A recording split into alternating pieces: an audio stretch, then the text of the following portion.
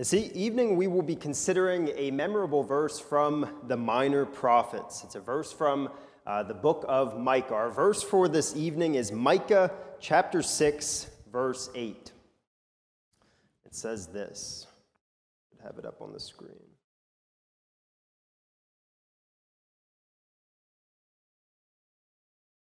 You flip that back there? Thank you. It is, "He has told you, O man, what is good, and what does the Lord require of you, but to do justice, and to love kindness, and to walk humbly with your God." So this is a verse that I think is I don't think the clicker is working. We'll keep moving on till we get that figured out, but sometimes this is a verse, I think it's a pretty catchy verse, one that you might see on some logos different ways. It's often kind of abbreviated, it's crunched up. But this verse is also a verse, that is viewed as extremely important. So though it's a verse that sometimes you might see is kind of catchy, it's a verse that's viewed as extremely important. And I want to read a quote from Kenneth Barker, from his commentary, if you just listen with me. He says this: "This verse stands as the motto of the alcove of religion in the reading room of the Congregational Library in Washington. Politicians have quoted it often in their election campaigns. Numerous accolades have been showered on it. For example, Von Rad says this is the quintessence of the commandments as the prophets understood them. J.M.P. Smith calls it the finest summary of the content of practical religion to be found in the Old Testament. And Bodes observes the rabbis who commented on this verse in the early centuries of the Christian era called it a one-line summary of the whole law."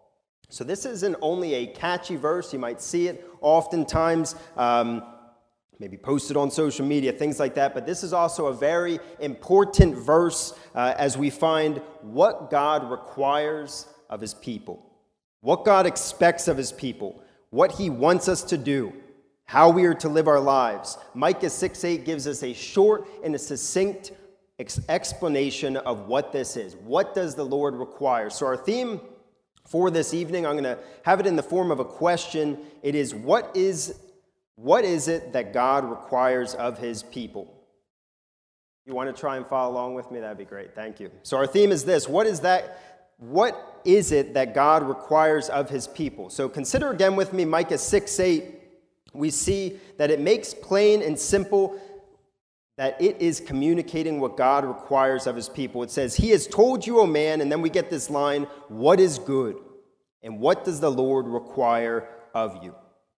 I want to make one clarification as you consider, as it says, what does the Lord require of you? I want to make a clarification to say salvation is not being spoken about here, okay? This verse is not about how one can have a relationship with God, how you can gain or how you can get a relationship with God. That's not what's being talked about here, but rather, this is talking about once you have a relationship with God, how are you to live your life? That is what this verse is talking about. Not how you get a relationship, but in that relationship with God, how do you live your life? As you can see again, our verse says, it speaks of what is good, and this is speaking of the correct, the right way to live one's life. What is the good way forward for your life? And then it says then it speaks of what God requires.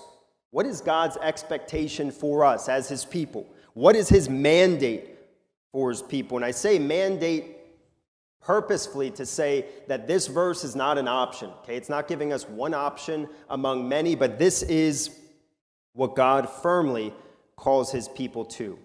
What does he call you to as a Christian? That is what this verse talks about. So what I want to do is I want to start going through this verse, and I want us to look at the several things that God requires of his people. So the first one is this.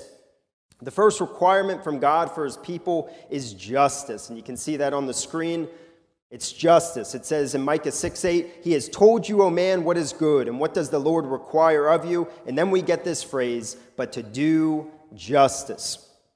The word justice is a word that is closely associated with the word righteousness in the scriptures. You can see the verse up on the screen, Psalm 106:3. it says this: "Blessed are they who observe justice, who do righteousness at all times." So this word righteousness is a word that just speaks about doing what is right. The word justice is similar in the sense that, yes, it talks about doing what is right, but there's more to it. Have up on the screen Isaiah 1:17. We get more of what this word justice means. It says, "Learn to do good, seek justice, correct oppression, bring justice to the fatherless, plead the widow's cause." And then another verse, Isaiah 61, verse 8, says, "For I, the Lord, love justice. I hate robbery and wrong. I will faithfully give them their recompense, and I will make an everlasting covenant with them." So these two verses I just quoted, they contrast justice with wrongdoing, and more specifically, it contrasts it with oppression and robbery. So justice is the opposite of oppressing people. It's the opposite of robbing or stealing from other people. And in Isaiah 1 verse 17, it speaks specifically of who you show justice to, and it talked about orphans and those who have lost a spouse. So I have a summary of this word up on the screen. The word justice speaks of what is right, but further, it speaks of doing what is right and fair and looking out for others, especially those who are weak or in a vulnerable position. So that's kind of just a condensed summary or a condensed definition of what does this word justice means. It talks about doing what is right or treating people fairly, and specifically those who might normally not be treated fairly. I have a quote for you from Leslie Allen. As they put it, I think they put this word justice well. It says, "Justice is the key word so often used by the prophets to sum up this social obligation. It covers and transcends a host of negative precepts, such as prohibition of oppression, perjury, and bribery. It calls for a sense of responsibility toward weaker members of society, lest they go to the wall. It insists on the rights of others. It demands an instinct for social preservation." So this word justice speaks of how we treat others. It speaks against treating someone wrongly or unfairly. It speaks of looking out for those who might usually be hurt or just taken advantage of. So God requires justice from his people. But I want you to notice again, and I'll have it up on the screen, notice again what is said about justice. Again, Micah 6:8 says, "He has told you, O man, what is good, and what does the Lord require of you?" And then it says, but to do justice. Do justice. And that is a key word. We might easily pass over it. We might easily not think much about it. But this word do tells us what this justice is to look like. It's not that we're just to value justice. It's not that we're to think that others should do justice. We're not to simply bemoan the fact that our world is lacking of justice, but this word do shows us that God calls us to do, to actually do or act. It's a call to action. This word or this phrase, do justice, is a call to action. It's a call to do something, to get up and act on someone else's behalf, to look out for others, to help the needy, to help the poor, to help those who tend to get picked on, to help those who are weak and outcasted. So as we consider justice, I'd ask you to consider, as we think about how we could apply this, I have a question for you, and it's this. What am I doing to look out for and provide for the weak and needy?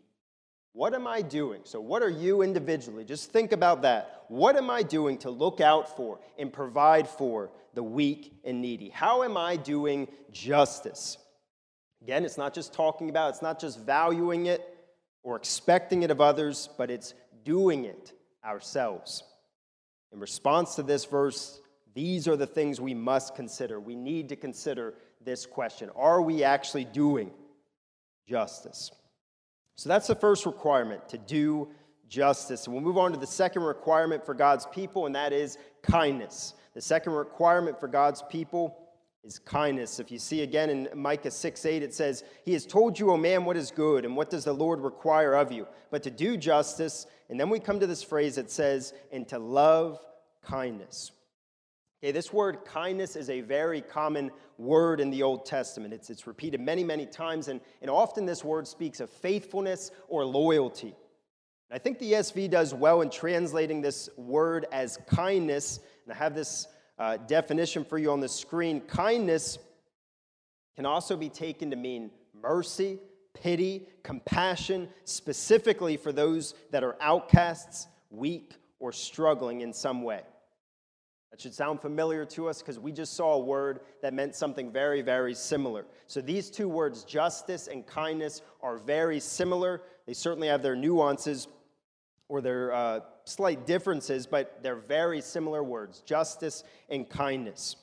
Psalm 109:16 is another instance where we find this word kindness, and it shows us that it's a word that means a lot of very similar to the word justice. Psalm 109:16 says, "For he did not remember to show kindness, but pursued the poor and needy and brokenhearted to put them to death." So again, we got a contrast. Hey, here's kindness. The person being spoken about isn't showing kindness, but is attacking. They're going after those who are weak, who are needy. They're poor. They're brokenhearted. They're attacking those people. So we could ask the question, what does the Lord, or we're asking the question tonight, what does the Lord require? What does he call us to do as his people? Well, we see from these two verses, God does not say it once, but now he says it twice. Justice and then kindness. He shows us twice that we as God's people are to have a care and a concern for those in need, those who are mistreated, those who are in a vulnerable position. So if we just pause, and as we think about the theme that we started off with, I said we were going to be talking about from Micah 6:8, what is it that God requires of us? Maybe I should have had us think about that. What is it that we would say God requires of us? You could even think about now. Did it come to mind justice and kindness, treating others rightly and fairly? But further, as we think about this word kindness, I want to bring out a word that's in our verse, just like I did with justice. If we look again at Micah 6:8, it says, "He has told you, O man, what is good, and what does the Lord require of you? But to do justice," and then it says, "and to love kindness." To love kindness. The word love speaks of something that you delight in, something that you find pleasure in. You enjoy doing it. You want to do it. So the point is, God does not call his people to help the needy or just call his people to help the needy, but he calls his people to help the needy from a compassionate heart. Not just to do it, but to want to do it. For their hearts to genuinely feel for the situation and circumstances that person's in. For them to sincerely pity that person and the difficulties they're facing and do something to help them out. And I want to just stress there's a difference, okay? There's a difference for you to do it just out of religious duty. You know you're to do it. You know you need to look out for other people. There's a difference between the religious duty and your heart aching for that person. Okay? You just can't help but step into the situation and help them. It's important that we see this difference as we think about applying this to our lives, because it can be easy to do something, but with no feeling, with no real concern. You're just doing it because you know it's the right thing or because someone's told you to do it. And to evaluate this, I just ask you to consider your attitude. Okay? As you look to help someone, is it just another task to check off the list, or do you delight in being able to help someone out? That is what's being stressed here. Okay? The fact that you want to do it, you enjoy doing it, you delight in doing justice, doing kindness for other people.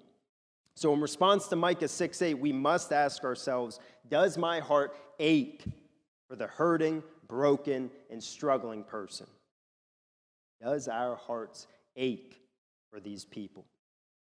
So I want to pause before we get to the third requirement. So we'll move on to the third requirement in a little bit, but I want us to just reflect or think more about these two words, justice and kindness. And I want us to specifically think about the people of Israel who Micah was prophesying to.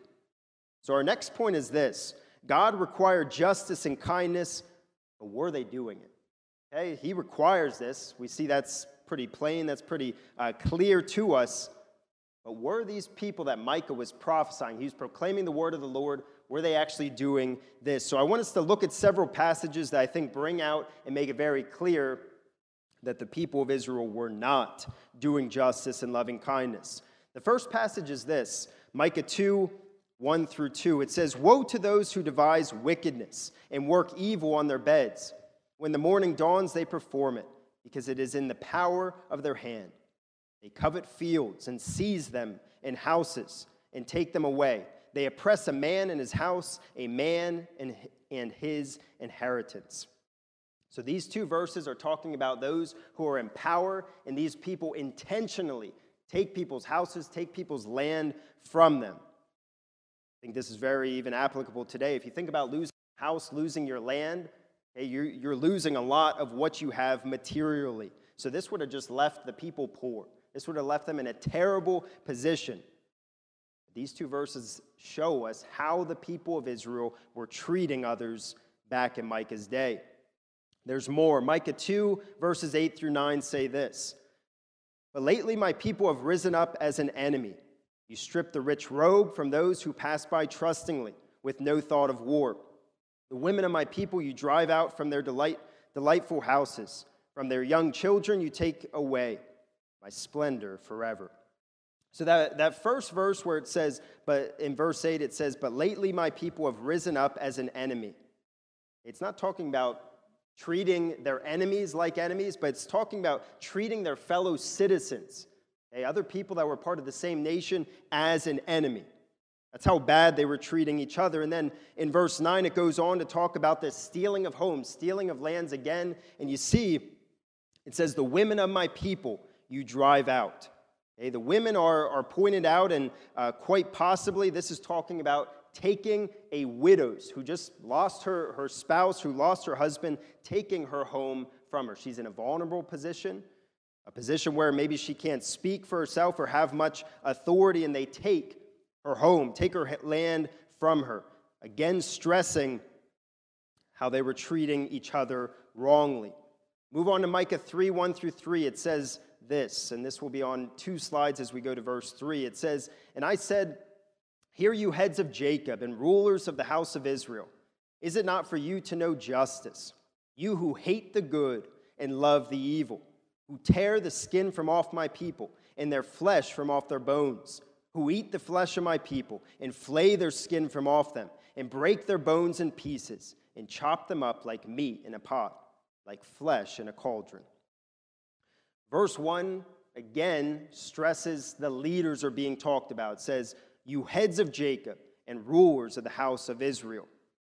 And it says, it's talking about those who would have had the responsibility for determining legal cases. And Micah questions at the end of verse 1, "Is it not for you to know justice?"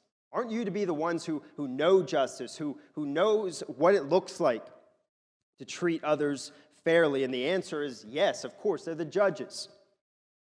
If we, and I have this up on a slide, Deuteronomy 1:15 through 18, as we think about the law, as we think about the history of the rules and the commandments that God had brought to the people of Israel, he had made it very, very clear how the leaders, how the rulers, how the judges were to conduct themselves. This is what Deuteronomy 1:15 through 18 says. "So I took the heads of your tribes, wise and experienced men, and set them as heads over you, commanders of thousands, commanders of hundreds, commanders of 50s, commanders of 10s, and officers throughout your tribes. And I charge your judges at that time." So here it is. "Hear the cases between your brothers, and judge righteously between a man and his brother, or the alien who is with you." And then verse 17 says, "You shall not be partial in judgment. You shall hear the small and the great alike. You shall not be intimidated by anyone, for the judgment is God's. And the case that is too hard for you, you shall bring to me, and I will hear it. And I commanded you at that time all the things you should do." So Deuteronomy, written many, many years before Micah, but part of the law, part of the word of God that Israel was supposed to be very acquainted with, makes it clear how they are to conduct or to rule with justice. And we see from Micah 3, verses 2-3, that these leaders and judges were far from this way of handling things in Deuteronomy. It says that they hate the good. Judges are to love, to conduct the good. It says they're to hate the good and love the evil. And then, I don't know if you caught it in Micah 3:3, talks about them treating each other like cannibals. They're treating each other so bad, they're treating each other like cannibals, and how they don't care for each other, how they oppress each other, and the violence they do to the people.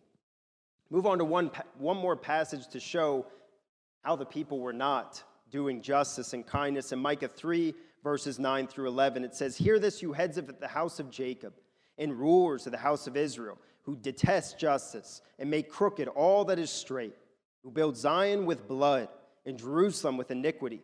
Its heads give judgment for a bribe. Its priests teach for a price. Its prophets practice divination for money. Yet they lean on the Lord and say, is not the Lord in the midst of us? No disaster shall come upon us."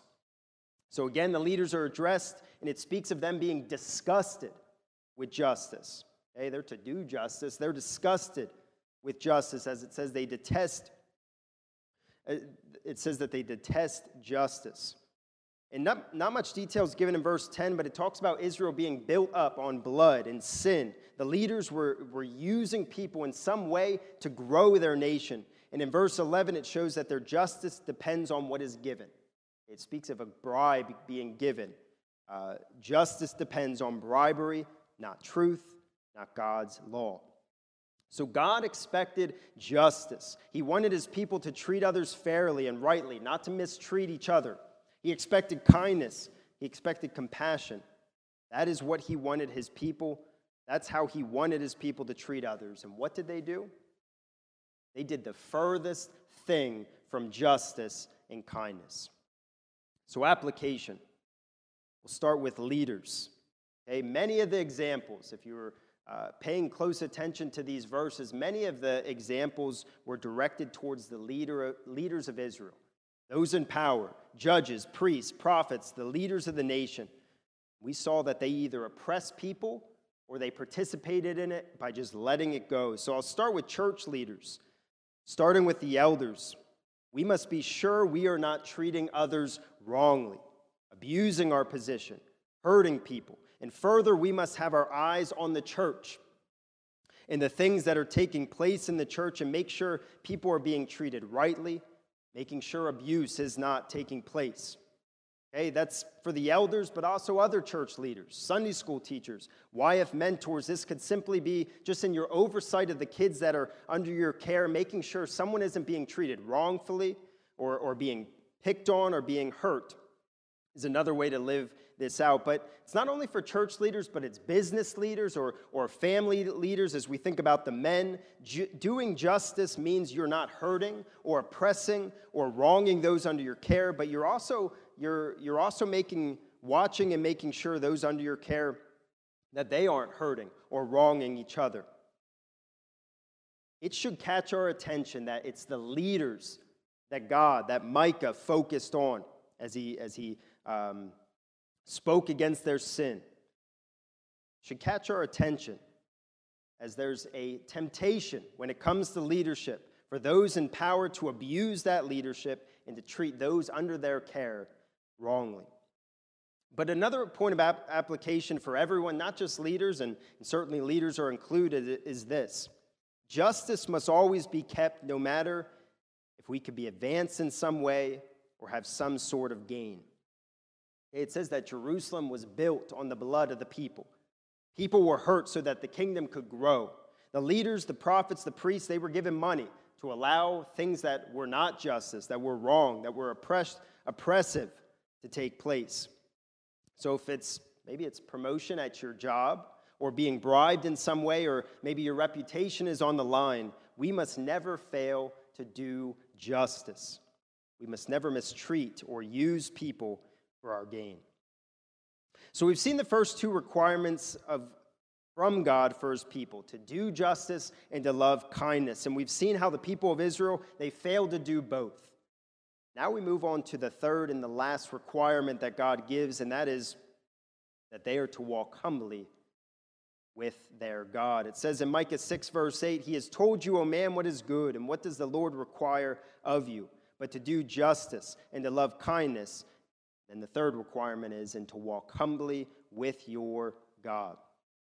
This word humbly is not a common word in the Old Testament, but I think the ESV does well in translating it as humbly, but just to get a little bit more specific of what this word is talking about, this word is talking about being careful or cautious or wise. And I'd like to give you a quote from Gary Smith's commentary on this word. He says this: "The final requirement is related to a person's humble walk with God.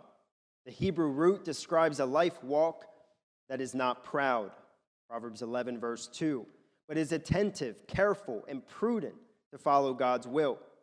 Thomas translates this phrase to walk circumspectly, while Hillers prefers wisely. This suggests that Micah is warning against carelessly or presumptuously doing things your own way. Instead of being attentive to do God's will, such a walk with God is humble, in that it puts a person's will in a secondary position and gives prudent attention to doing his will. In some sense, this requirement is the broadest of the three, for if one does this, one will certainly treat others justly and faithfully maintain all the covenant responsibilities." So just want to flesh that out a little bit more, and I have this up on the screen. The idea here when we come to this phrase, walk humbly with your God, is that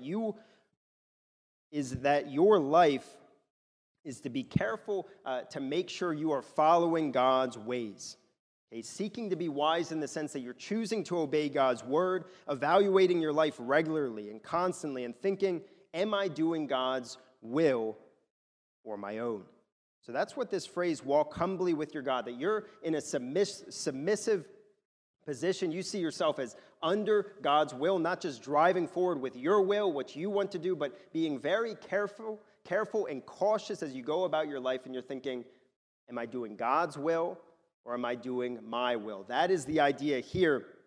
And further, kind of as Gary Smith explains, this is a pretty broad and even we could say general phrase, in the sense that it really covers the first two that we saw, that God's will is for us to do justice and for us to do kindness. So this is really the umbrella. We could say those two fall under, and all of the law falls under. But just as we did with justice and kindness, I want us to think about the fact that God required them to walk humbly with him, but I want to ask the question again, but were they doing it?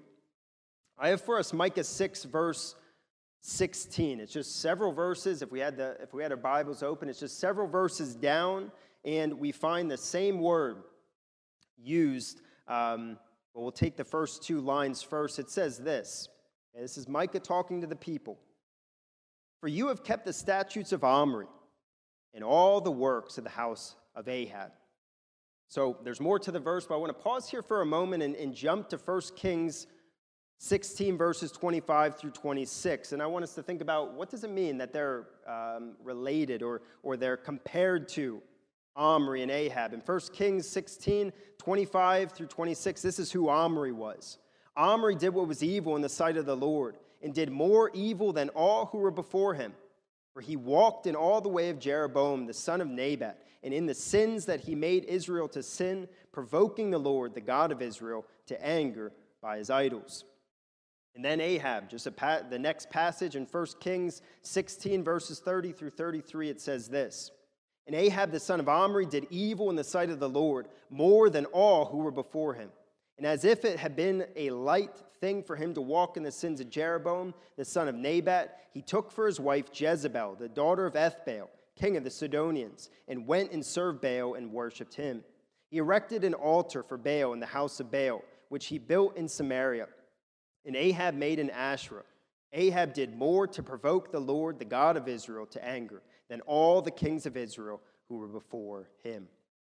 So these kings, who Israel is now being compared to, completely disobeyed God and served idols. They were the worst kings of Israel up to this point. That is who Micah is saying that they are following after their ways. And notice what he says next. Okay, so he says, for you have kept the statutes of Omri and all the works of the house of Ahab. And then he says, and you have walked in their counsels. You have walked in their counsels. Rather than walking humbly with your God, Israel walked humbly with the counsels of the wicked and evil kings.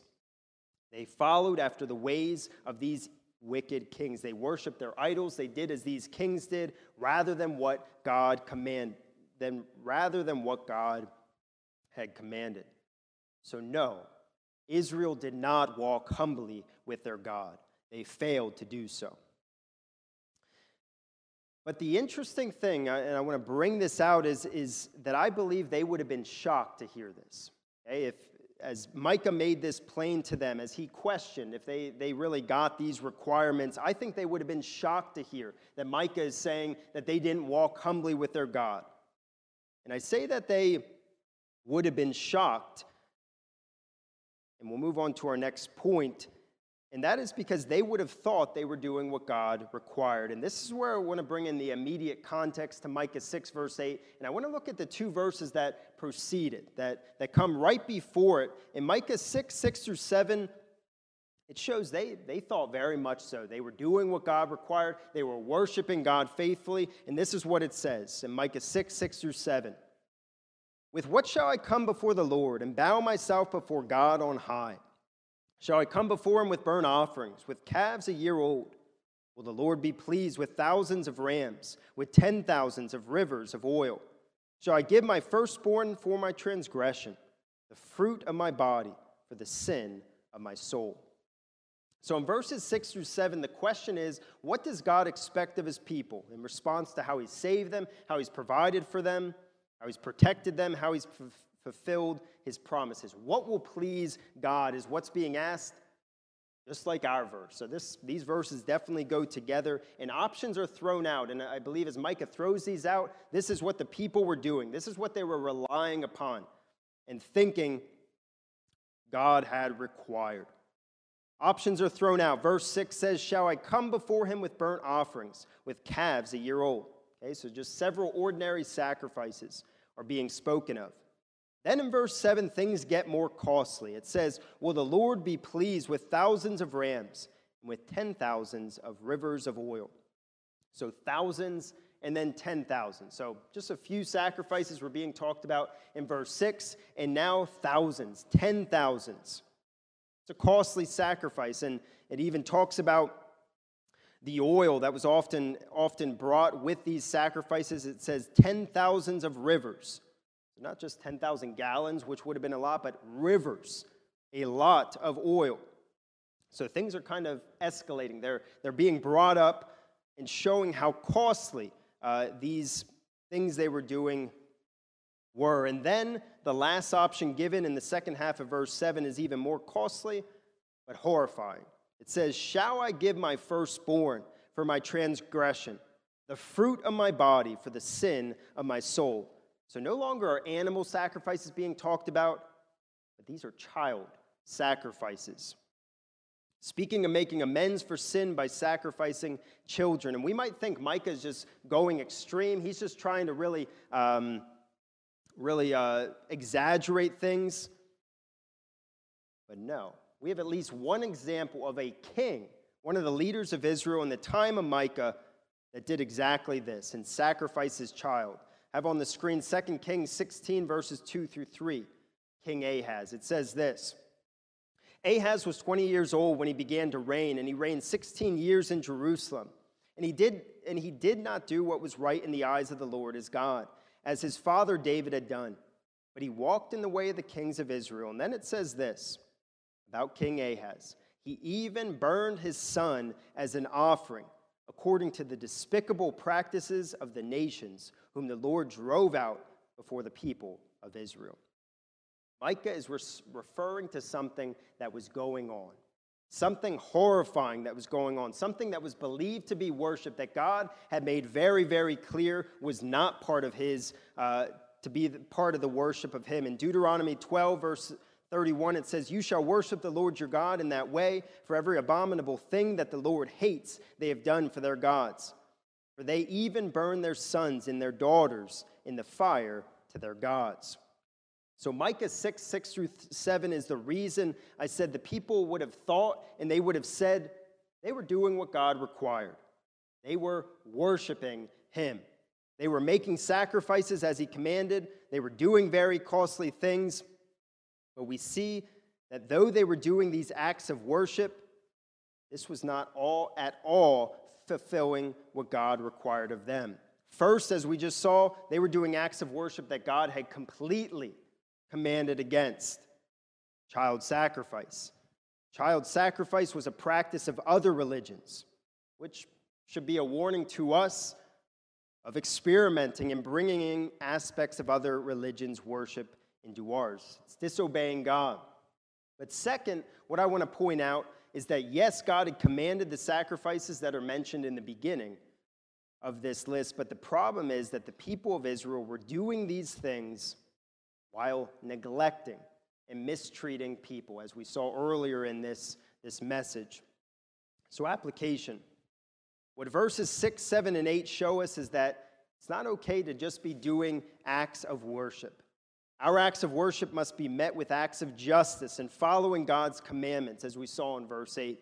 God requires both worship and justice.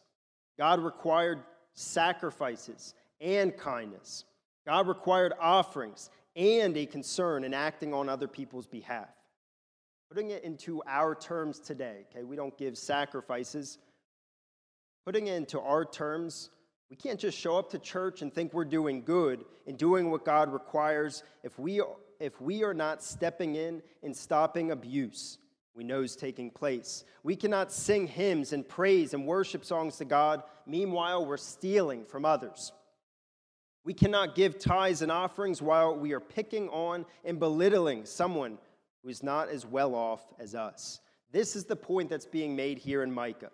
And I believe that we as a church need to pay careful attention to the point that's being made in these 3 verses. I think we're a church that prioritizes our worship. We prioritize our worship services. We see them as very important. We value the preaching of God's word. We desire to come together each and every Sunday, morning and evening.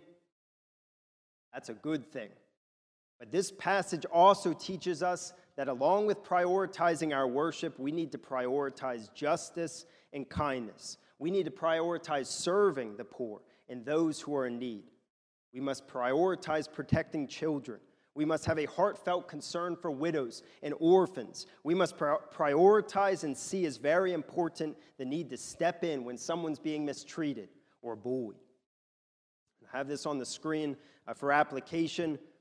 This passage is taking nothing away from the priority that should be on the worship of God, the preaching of his word, singing praises to him. But another priority we must have is how we treat others, especially the outcast, the needy, the poor, and the vulnerable. And I want us to consider one last part of Micah 6:8 as we close. So our last point actually comes from the very beginning of Micah 6:8, and it's this: God has made his requirement clearly known. It says in Micah 6:8, he has told you. He has told you. God's made it known to you. That's how Micah begins this verse. So I kind of just skipped over it, saved it for last, but Micah starts by giving them what God requires by saying, he's told you. You know it. It's already been made clear. It's nothing new. It's nothing that you should be uncertain or hazy about. God has made it known in his word already. God had made this known is what the very beginning of this this verse is communicating. And so too, this should be even more clear to us today, who have even more of the scriptures than the people of Israel did in the time of Micah. And further, the message of Micah 6:6-8 is repeatedly driven home in the Bible to us. And I have several passages up here on the screen. I'm not going to read these. I'd like to just read 2 just for sake of time, but a similar message is brought forth in these passages in 1 Samuel 15:22, Isaiah 1:10-17, Hosea 6:6, Hosea 6:12-6, and Amos 5:21-24. If we looked at these scriptures, there's very similar messages talking about worship but also talking about looking out for other people, treating them fairly and rightly. But I want to give us two. And the first is Jesus makes a similar point to our verse in Matthew 23:23. It says, "Woe to you, scribes and Pharisees, hypocrites, for you tithe mint and dill and cumin, and have neglected the weightier matters of the law, justice and mercy and faithfulness. These you ought to have done without neglecting the others." Talking about acts of worship, and he's saying you've done that, and you've neglected what he calls weightier matters of the law, justice, mercy, and faithfulness. James says something. It has a similar message, just in a little bit of a different way. In James 1:27, it says, "Religion that is pure and undefiled before God the Father is this, to visit orphans and widows in their affliction, and to keep oneself unstained from the world." So this is my point is that Micah begins by saying, he has told you. God's already told you this. You know this. You've just been neglecting it. You haven't been doing it. And my point is, we even should know this even more clear because of just the repeated way this has been driven home in the Scriptures. So I have it up on the screen, kind of just a summary, somewhat of a closing. It says, certainly we are to worship God through our worship services and our praises to Him. But the message that is stressed in Micah 6:8 and is so easily missed is that God requires His people to treat others rightly, for their hearts to ache and to act on their behalf. And He requires His people to carefully follow His will, not their own. So what we've seen tonight is that the people of Micah failed in doing this. They didn't get it. They didn't do it. They were all about worship. They would have even, I think, seemed like faithful followers of God, but they failed to do what God required of them. We must consider tonight from Micah 6:8 and from the failed example of the Israelites if we've done the same. So my question to us as we close is, are we failing to do what God has required of us? Let's close with a word of prayer. Lord, I just thank You for this passage. I thank You for the ways that it's convicted me and challenged me as I've studied it this week. Lord, I just thank You for just the message of it. Lord, that certainly worship is something that we should do. We certainly should be bringing our praises and our songs to You even as we come together and really value our worship services. But Lord, as we find You very much so require something else from us, and that is how we treat others. Call us in the Scriptures to love You, but also to love others. And Lord, I pray that You would just bring to mind ways that maybe we haven't been doing this, maybe we've failed to do this, and Lord, ways that we can do this as we go throughout our week, to look out for those that are in a vulnerable position, those that might be being hurt or mistreated, and Lord, bring these things to our attention, drive us to do something about it with a heartfelt concern. And Lord, I pray that You give us compassionate hearts for orphans and widows, for those that are in need, the poor. Lord, I pray that You would just really give us hearts of compassion when it comes to these things. Lord, I pray that we would be people that would walk humbly with You, that we would be people that would be careful and even just cautious as we make decisions, as we think about responses and what we do and what we say, that we would be careful to be seeking to do Your will, not our own. Lord, help us to do what You've required. Pray that You'd help us to do what You've expected of us as Your people. Lord, ultimately, we need Your strength and Your help to do these things. In Your name I pray.